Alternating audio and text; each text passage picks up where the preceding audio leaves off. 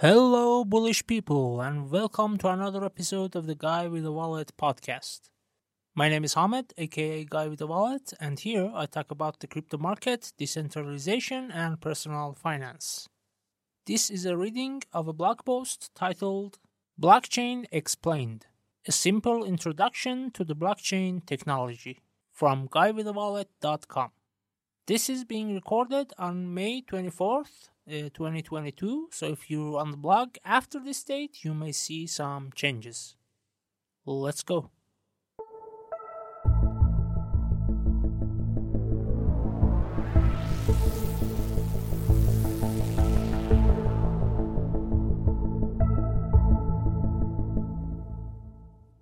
If you don't know what the blockchain is, you're definitely not alone. Many people have problems understanding cryptocurrencies and their value because they don't truly understand the blockchain technology and how game-changing it is. But the good news is that you're in the right place to start learning some basics. So here's Blockchain Explained. Blockchain is a digital ledger or database/registry that is run by a network of computers with a peer-to-peer or P2P configuration, meaning it's distributed. It also uses cryptography to secure the whole network and make it immutable. If you find this short description a bit confusing, you're not the only one, and that's why I'm gonna explain it word by word. What's a ledger? Ledger is something like a notebook that's used to keep track of all expenses, income, and accounts. If you were to make a personal ledger, it would probably look something like this. If you're on the blog or my YouTube channel, you can see an image titled My Financial Ledger. But if you're listening to the podcast, it has 4 columns. These columns are date, details, amount paid, and amount received. In the first row, we have January 1st as the date, we have utility bill as detail, and we have $100 as amount paid. On January 2nd, we have revenue, X account, and $500 on the amount received. If this was on paper in an actual book, it would be a traditional ledger. If it was on a computer and in a digital format, like in a spreadsheet, it would be a digital ledger. So considering the current technology, for most intents and purposes, blockchain is a list of transactions and some other data in a digital format. What's a peer-to-peer or P2P network of computers? You've probably heard of connecting 2 or more computers so that they can share some files or share access to a device like a printer. This is usually done by using cables or Wi-Fi if the computers are in close proximity or by using the internet. By doing this, you would build a simple network. Now, if in this network no member had extra permissions or extra responsibilities compared to the others, you can say that it's a P2P network. In this method of configuration, there is no main server and the workload, all the computing tasks done by the network, is distributed among the members, which are sometimes called nodes. So all peers share some of their own resources, like a portion of their hard drives, bandwidth, processing power of their CPU or GPU, etc., and get access to the pool of all resources which is made available to every member of the network. This means that the blockchain is a series of nodes or computers that are connected to each other, but none of them has control over the whole network. If you're on the blog or my YouTube channel, you can see a simple representation of a P2P configuration. What do these computer nodes actually do?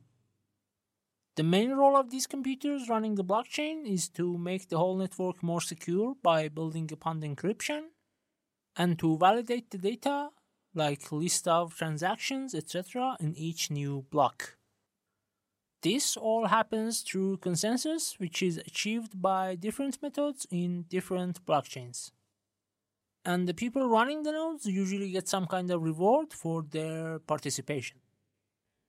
For example, if I want to send you some money using a blockchain, The nodes would check if I have enough money for the amount I want to send plus the transaction fee, and if a majority of them agreed that everything was alright, they would put my transaction with the others that are happening around the same time and record all of them in a new block. They would also seal and secure this block and attach it to the previous one. Then the copy of the whole chain would be updated in each and every node. So what do we have till here? A digital ledger distributed among many computers. All of these computers or nodes help in the task of processing this ledger, and none of them can control the whole ledger by itself. They do everything by consensus.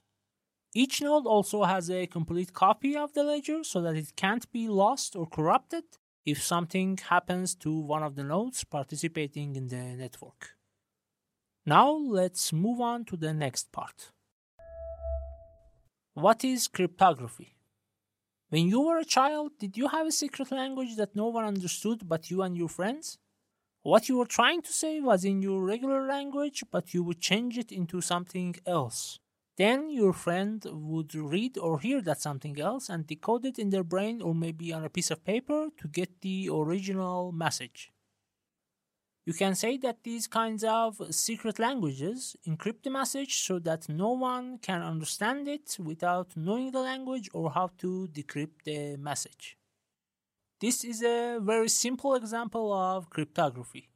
There are many methods and algorithms or ciphers used for encryption, some of them safer and harder to crack than the others, and all of them are used for making information more secure. This is not a new thing though. Encryption has been around for many years. If you've ever watched a spy thriller set in the Second World War era, for example, you definitely know what I'm talking about. Blockchain uses encryption so that people can send information or money to each other safely. This kind of encryption means that no one other than the intended receiver can see or use the original information because only he or she has the key to decrypt the received message. Each user of the blockchain has his or her own set of keys to make use of this feature. If I were to use a blockchain, I would have two keys, one public key for encryption and one private key for decryption. Anyone who wanted to send me something would use my public key to encrypt it. After receiving, I would use my private key to decrypt the information. So my two keys would function together to make sure that no one could decrypt the message intended for me without my consent. Additionally, my public key would double as my identity on the blockchain, like a username, so I could remain anonymous if I wanted to. Everyone would be able to see my public address and verify how much money I have on that address, but no one would know who I really am. This is how blockchain can provide anonymity and transparency at the same time. There is also another kind of cryptographic security called the hash function.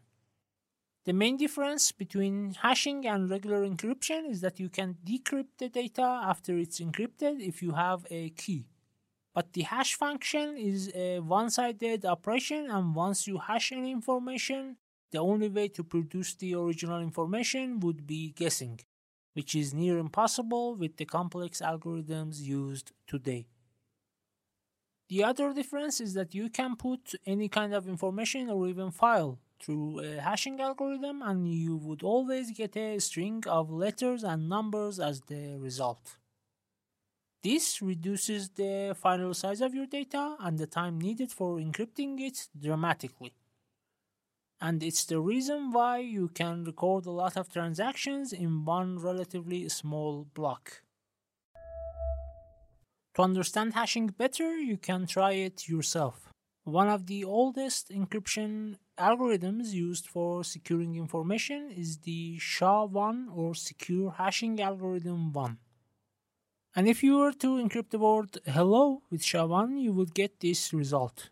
AAF4C6 1DDCC5E8 A2DABEDE 0F3 B482CD9AEA9434D. So this is the hashed version of the word hello. Note that if you were to change the message even slightly, for example, if you wrote hello with capital H, the final result would be completely different. There is a link to try SHA-1 for yourself. This is why no one can change the information recorded on the blockchain. If you were to change even one character, the hash would be different. And the hash of each block is also connected to the hash of the next block, because each new block that gets added to the blockchain has the hash of the previous one recorded in it. So if someone wanted to hack the blockchain to change some information in a block, they would also have to change every block that has come after it on every node simultaneously, which is near impossible. Let's say that I received some money on the blockchain and now I want to make it seem like I received double the actual amount. Let's assume that this transaction was recorded on block number 1000 and now the blockchain is at block number 1500. If I wanted to change the data, I would have to change block 1000 and every block that has come after it, because changing block 1000 would change its hash. Then I would have to put in the new hash in block 1001, which would change its hash, and so on. Hashing functions have a lot of other uses too. For example, every website that has a HTTPS at the beginning of its URL or address uses a type of hashing to keep your data secure. You probably get the gist now. Blockchain uses different types of cryptography or encryption with keys and hashing to make everything safer. These cryptographic functions are exactly how you get security, immutability, and both anonymity and transparency at the same time. It is a remarkable thing and precisely why some institutions and people hate this technology and everything that comes with it, like cryptocurrencies. Let's recap. Blockchain is a digital ledger or database, a new way of keeping records. The content of this ledger is encrypted by using a hashing algorithm, and every user has a public key for encrypting and a private key for decrypting messages and transactions. There is also a P2P network of computers consisting of several nodes that runs the blockchain.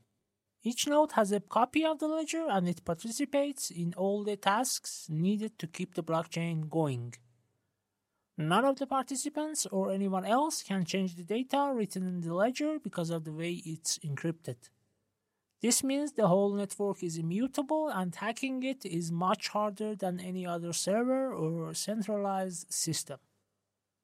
Our blockchain definition is getting more understandable, right?